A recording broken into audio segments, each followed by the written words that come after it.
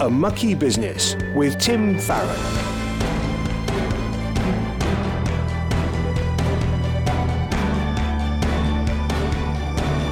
Hello, I'm Tim Farron, and welcome to the show which delves into the mucky business of politics through the eyes of Christians.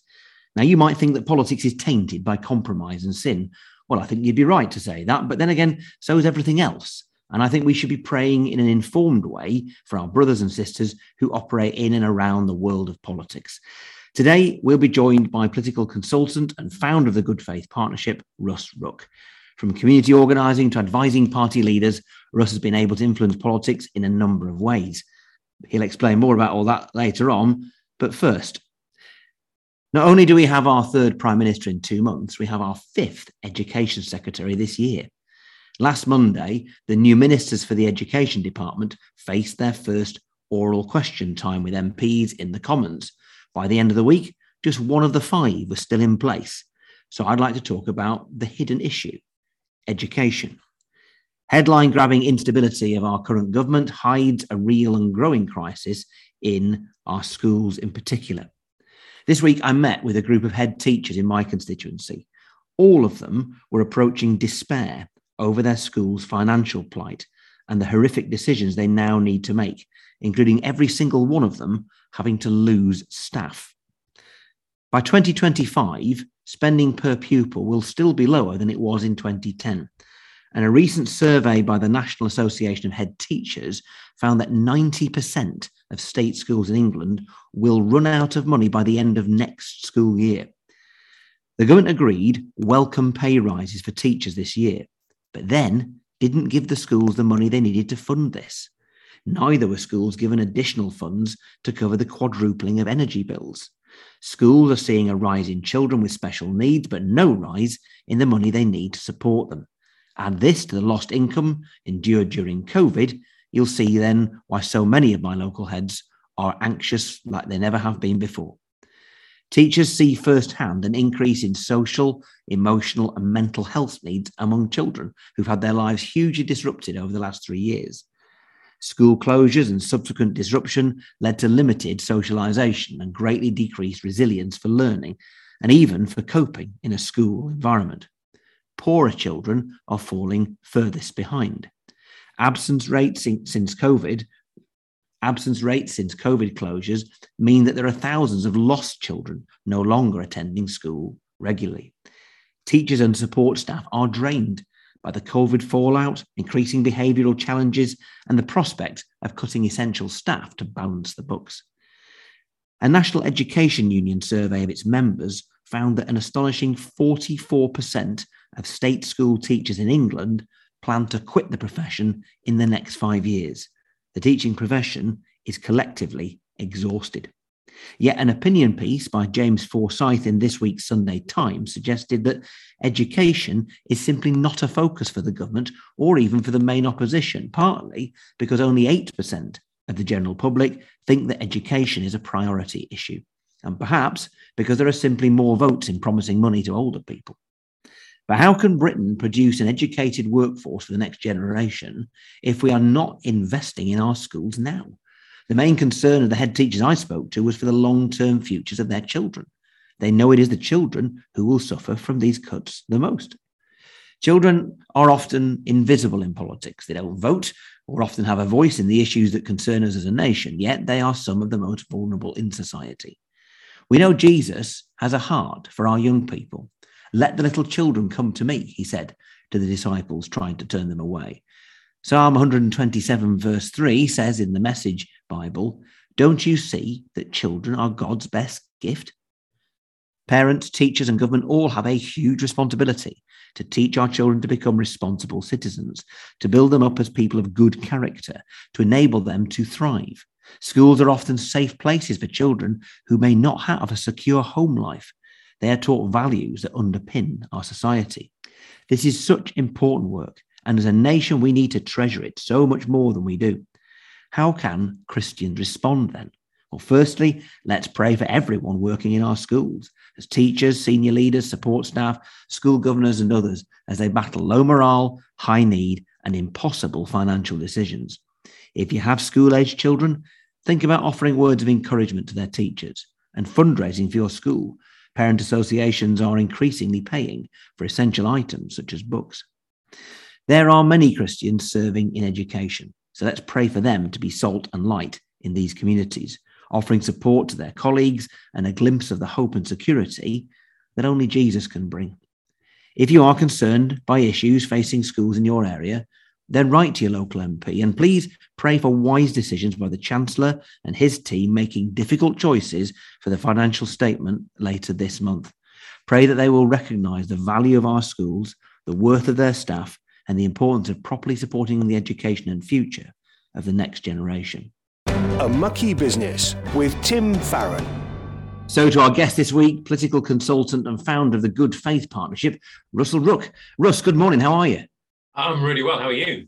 Yeah, I'm all right. Thank you very much indeed. We're going to start off, as we always do, and possibly the most interesting question to many of our listeners, is to ask you a little bit about your faith. How did you come to it? How did you come to be a believing Christian? Well, I mean, I grew up in the Salvation Army. I often call myself a fetal salvationist, Tim, because I was going along for at least 9 months before I had any, I was actually kind of in the world fully. And then I was sort of dragged along from then on. And a fairly typical Salvation Army background of kind of being at church like 4 or 5 times on Sunday and sort of 7 or 8 times in the week. And so just engaging in church was kind of a regular part of my life. So I'm one of those Christians who can't really identify a time when I wasn't part of the church family, or where I necessarily became a Christian. I can point to various different things along the way, moments along the way, I guess, that were life-changing. The biggest of which was that when I was 17, my dream, Tim, was to become a musician. And I managed to flunk all of my auditions to music college. I eventually did retire due to letters from music lovers everywhere. But anyway, I flunked all my auditions to music college, and I'd always had a hunch, actually from about 15, that maybe God was calling me to something different. And I thought, if God's calling you, that's going to end up looking a bit like a vicar or something, and I definitely don't want to do that. So I hatched a plan, and I did a deal with the divine. And I said, God, if I give you a year out and go and work for the Salvation Army's youth evangelism team, will you let me off the kind of calling beyond that? And then can I go and do all the things I want to do thereafter? And sure enough, did the year out and discovered within about 3 weeks that God hadn't quite shaken on this deal. He hadn't quite signed up for it. And maybe he had other things in plan for me. And so you are currently ordained in the Anglican Church, aren't you? How did that come about? Well, yeah, it's one of those things, isn't it? My wife, just on the side, my wife, who is a brilliant musician, came to this country when she was 17, having made a deal with her mum that she wouldn't stay and she wouldn't marry an Englishman. And I always say to my mother-in-law, you've got to be careful about saying those things out loud, because God has a kind of, has a strange sense of humour. And so there's me running away from anything that looks like being a vicar when I was 17. And now technically I'm a vicar. So yes, I'm an ordained Anglican clergyman, but I'm a slightly different type. I'm what they call a minister in secular employment. So while I am part of a church and licensed as part of a church, in fact, I'm in church this morning, St Dionis in Parsons Green, most of my ministry happens where you work, in the Westminster Village parish, where I live out my calling and my ordination amongst amongst the world of politics. And I've seen it firsthand. Russ, you were really important to me when we were setting up Faith in Public, and we've seen you involved in a whole range of other different important projects. But take us a little bit back as to how you ended up in Parliament in the first place. You found yourself working in the House of Lords and then for the Leader of the Opposition. Yeah, so I still work. I still volunteer 1 day a week for a lady called Baroness, or Reverend Baroness Sherlock, who we will call Maeve from now on, because that's how she likes to be addressed, not as the Reverend Baroness. And Maeve was the chair of a charity that I worked for when she entered the House of Lords. And very long story short, I mean, as you know, politics can be a kind of a lonely place. And I said, well, look, if you're going back into politics, she had worked previously for Gordon Brown when he was Chancellor of the Exchequer. I'd be really happy to, come in a day a week and, be there and work for you and support you in any way that I can and help you with anything that needs helping with, and also just be your friend, your prayer partner. So I started that. That was just after 2010. And I've been sort of in and around Parliament ever since. And then in the run up to the election in 2015, the then Labour leader, Ed Miliband, was interested in just how the Labour Party could engage Christians and other faith communities and civil society more broadly. And my boss, Maeve, got invited to a meeting by the Chief of Staff, a guy called Tim Livesey, to say, what can we do? And I got this phone call saying, Russ, you're going to have to come with me to this meeting, because that's the kind of thing I would do to help Maeve. And anyway, long story short, out of that meeting, within a matter of hours, really, Maeve had sort of seconded me to work with Ed Miliband's team in the run-up to the 2015 election, sort of engaging faith communities. And so, yeah, it was a bit of a shock to me, but it was for even...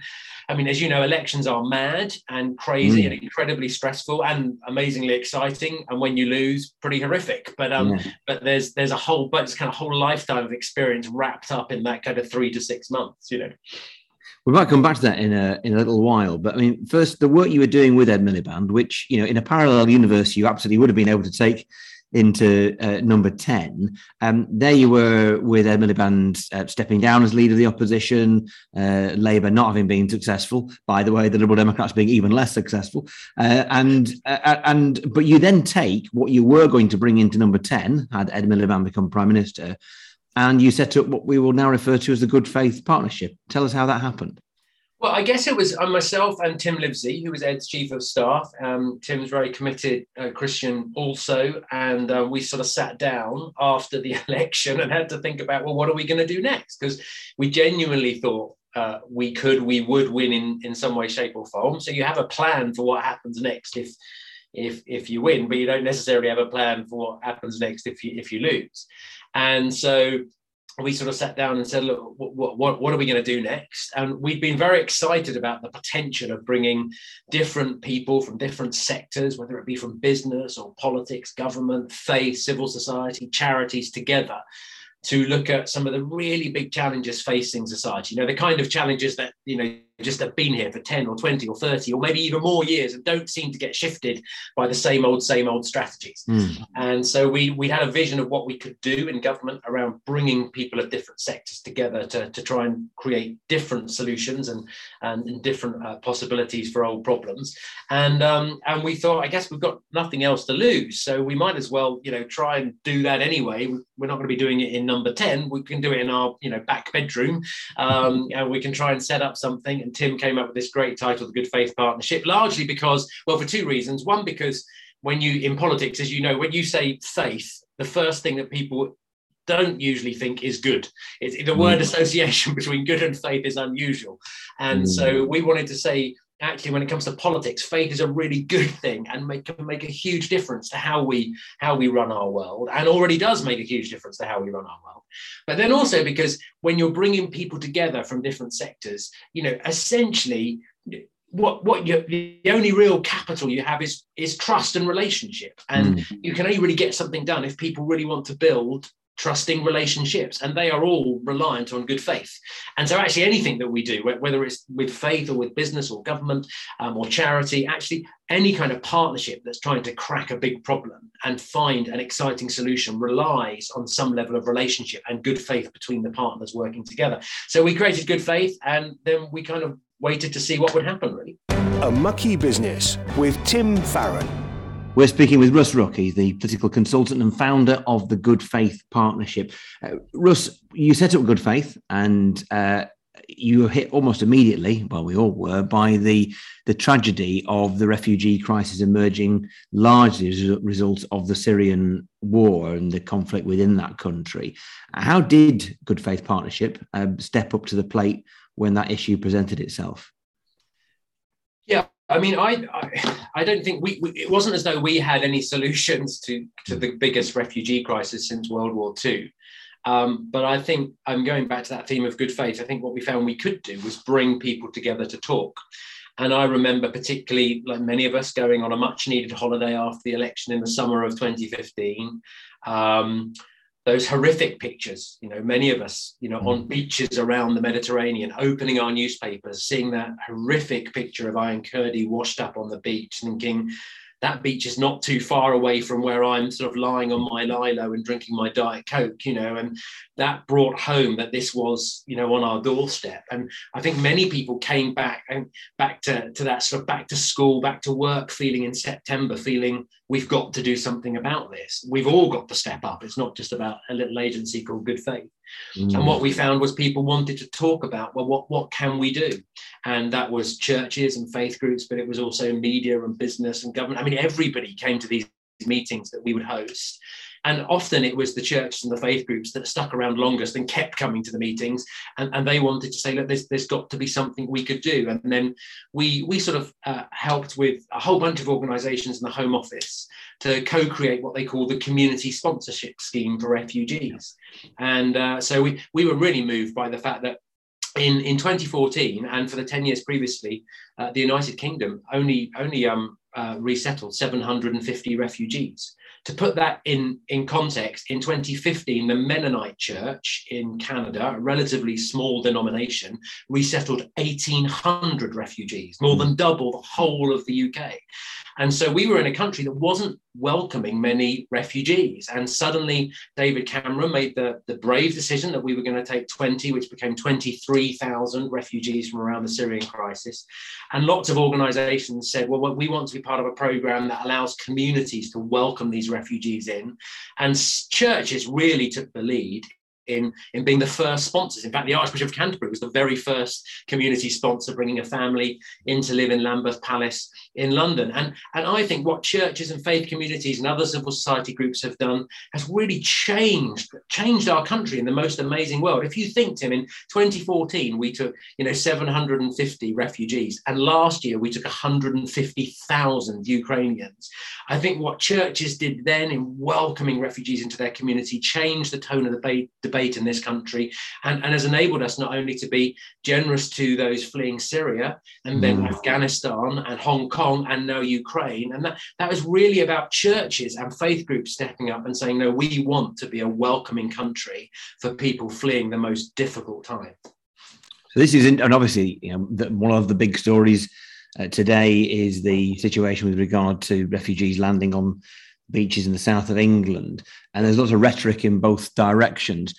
But what you're giving me an example there is of Christians making physical sacrifices and setting an example by welcoming people within their communities. How do you think that can have a part to play in perhaps changing the way that politicians talk about migration in general, but in particular the plight of refugees? Well, I think the issue is in terms of changing that tone of that debate, which particularly, I mean, even yesterday, there were some really worrying phrases used, weren't there, in the chamber, particularly the idea that we are being invaded. Invasion. Yeah. By a group of people, 76% of which at the moment are being proven to have the right to be here as refugees because they're fleeing war and persecution, trafficking, all kinds of horrific situations. I think what churches and communities can do is prove that we have capacity in this country. And by that, I don't mean just a house that you could use and jobs for people, but the social capacity and the capacity to welcome and integrate people into our country. What we saw in community sponsorship was lots of communities that hadn't welcomed refugees because they were small or rural or coastal or villages, and they would bring in a few families, and that was quite hard at first, and it had all kinds of fear attached to it.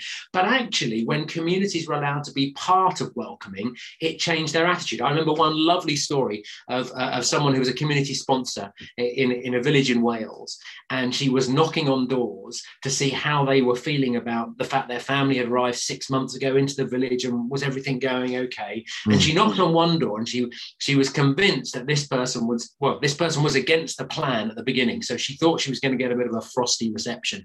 And the person famously looked at her and said, oh, no, we like our refugees. And there's that element that when refugees are just a headline in a tabloid, a story in a news story, or when they're being described as potential invaders, they can be frightening. But the reality is these are human beings. These are brothers and sisters. These are people also made in the image of God. And when we meet them and get to see all that we have in common, and we find out all the things that we can do to not only bless them, but to have them enhance and bless our lives. I was part of a church that welcomed a family, and everyone in our church would say they changed us more than we changed their lives. Yeah. It was an amazing experience. So I think what the church can do is give a kind of local expression to this. And I think the more we do that, we will change the national narrative and the tone of our discussion, the more that local communities prove that we have the capacity in every way to welcome vulnerable people. Wonderful, Russ. Well, before we finish, I feel like I want to take us back a little bit to your time in the Leader of the Opposition's office, not least because you've been doing a little bit of work for the office of the Leader of the Opposition. Again, Keir Starmer in his current position. From in my experience, this feels like a moment where a change of government looks more likely than not at the moment. And so the Leader of the Opposition really is a potential Prime Minister in waiting. From a Christian point of view, what advice would you give to a Leader of the Opposition? But also, just for Christians listening to this programme, we often pray for our leaders. I guess we should be praying, I'm sure we should be praying for our potential leaders too. How should we be praying for Sir Keir? Well, I think the advice is, that's a tricky one, because I'm not sure who I am to give advice to Keir. We did an event with Keir a few weeks ago at the Labour Party conference, which was absolutely packed with people from different faith communities. And Keir did a great job, and we had Marvin Rees. I don't know if you have Marvin on your show. You should have Marvin on the show. Yes, you should. Marvin is the mayor of Bristol, and he told the story of how his faith had driven him towards politics, but also how communities and churches have been so powerful in helping him to bring transformation to the city of Bristol. And Keir spoke very powerfully also about the role of faith communities. We know that actually that our churches and our faith communities carry a huge amount of weight in our local societies, whether that's about running of food banks, whether it's the Warm Welcome campaign. We're involved in this huge warmwelcome.uk campaign at the moment, over 2,000 places that are kind of opening up warm spaces for people during this kind of cost of living crisis in what could be a long, cold, dark winter. And vast majority of those are churches, but churches are bringing other faith communities, libraries and other organisations into play.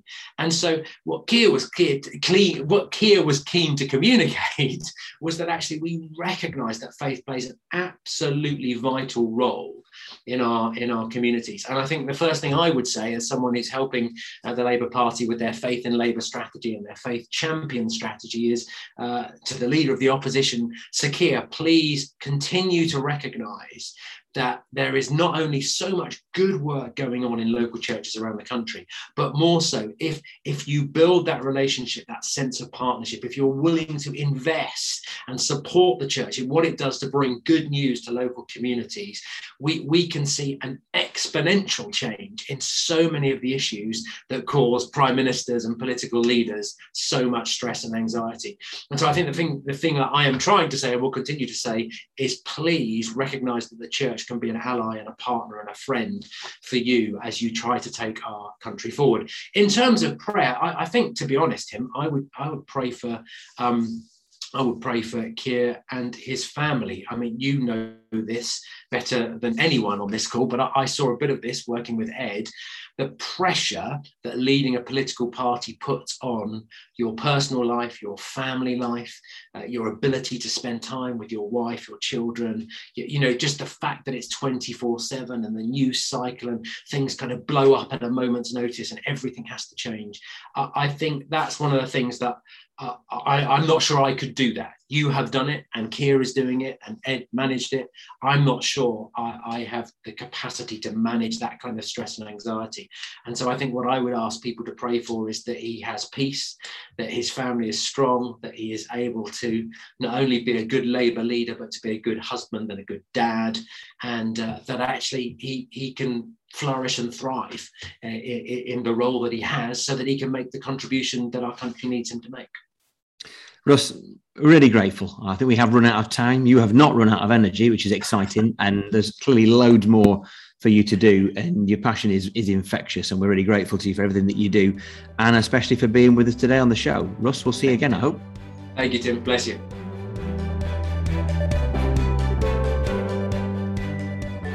Each week, we give you the opportunity for you to ask any question you'd like about this mucky business of politics. It may be how an aspect of this world impacts us Christians who work within it, or maybe there's a particular issue that you're struggling to make sense of. Well, I'd love to hear from you and attempt to give an answer, so please drop me an email to farron@premier.org.uk. Well, this week, Stephen has been in touch and he says the following. I sometimes write to my MP or the Prime Minister about things I am concerned about. A few weeks ago, there was an arrest of 6 Christian women in India on probably bogus charges. I wanted to write to someone about it, but I didn't know who to write to because I do not know who has responsibility that would include incidents in other countries. I will be interested to know who you think will be the best person in our government for such issues, and would writing to the ambassador of that country in the UK be worth doing? Well, Stephen, first of all, thank you ever so much for your question and for your heart for those people who are persecuted overseas. It's important for us to remember as Christians, particularly in the Western world, that yes, we face challenges and opposition, but it's not persecution. And we see people around the world, including those women you mentioned in India, who face the most serious forms of persecution, and we should be praying for them and loving them all of the time. So how do we make a difference? Well, first of all, writing to the Prime Minister is no bad thing to do. And indeed, writing, as you suggest, to that country's ambassador in the UK, that's already something that you could be doing and would be worthwhile, because that information will then feed back to the host country. But within our own government setup, as things stand, obviously we're in the midst potentially of yet another reshuffle, but our friend Fiona Bruce, who's a Conservative MP from Congleton, she is the Prime Minister's Special Envoy for Freedom of Religion and Belief. And so she will be absolutely the right person to write to on these issues. You'll find somebody there who is very much on your side and has a heart very much herself for the persecuted church overseas. On top of that, James Cleverly, who's the Foreign Secretary, is a man who I know is open-minded about such things. And his role as, if you like, the United Kingdom's senior diplomat is an important one. But I do think writing to your MP or even going to see them is also a really good thing to do.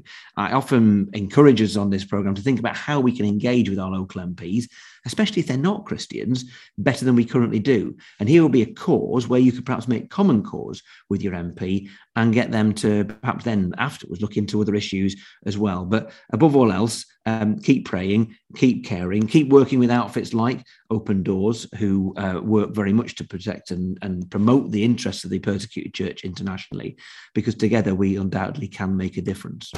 If you have a question for Tim, email farron@premier.org.uk. Well, let's join together in prayer as we finish our time together for this week. Loving Heavenly Father, we lift up to you our leaders, as we are commanded to do, to pray for them. So we pray for Rishi Sunak as he begins his time as the United Kingdom's Prime Minister. We pray you give him wisdom, that he would govern with competence and with compassion, and that he would also support the freedoms that we enjoy as Christians in this country. We pray for Keir Starmer also. We pray for him to have wisdom, that he would offer an alternative platform and give the country the choice it perhaps needs at a future election. We lift up Keir Starmer and Rishi Sunak, and indeed all those who lead political parties like Nicola Sturgeon, Ed Davey and others.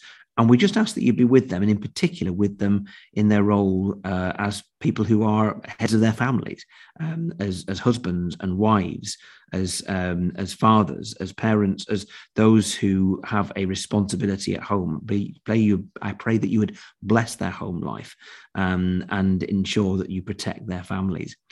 And Lord, we want to pray also for our schools. The crisis affecting them is undeniable. And we want to lift up to you all those who teach and all those who lead our schools and all those who work in our schools. We thank you for them. We pray that you provide for them. We pray that you give them the resources, both physical and emotional and spiritual, to be able to honour you. We pray especially for those who are Christians who work in education, that they would be wise and they would be salt and light to the children, to parents and to fellow staff. And we ask all these things in the name of Jesus Christ. Amen. Well, look, thank you so much for joining us for this week's show. Don't forget, you can catch up on past episodes, which feature interviews with party leaders, former government ministers and MPs from all the major parties.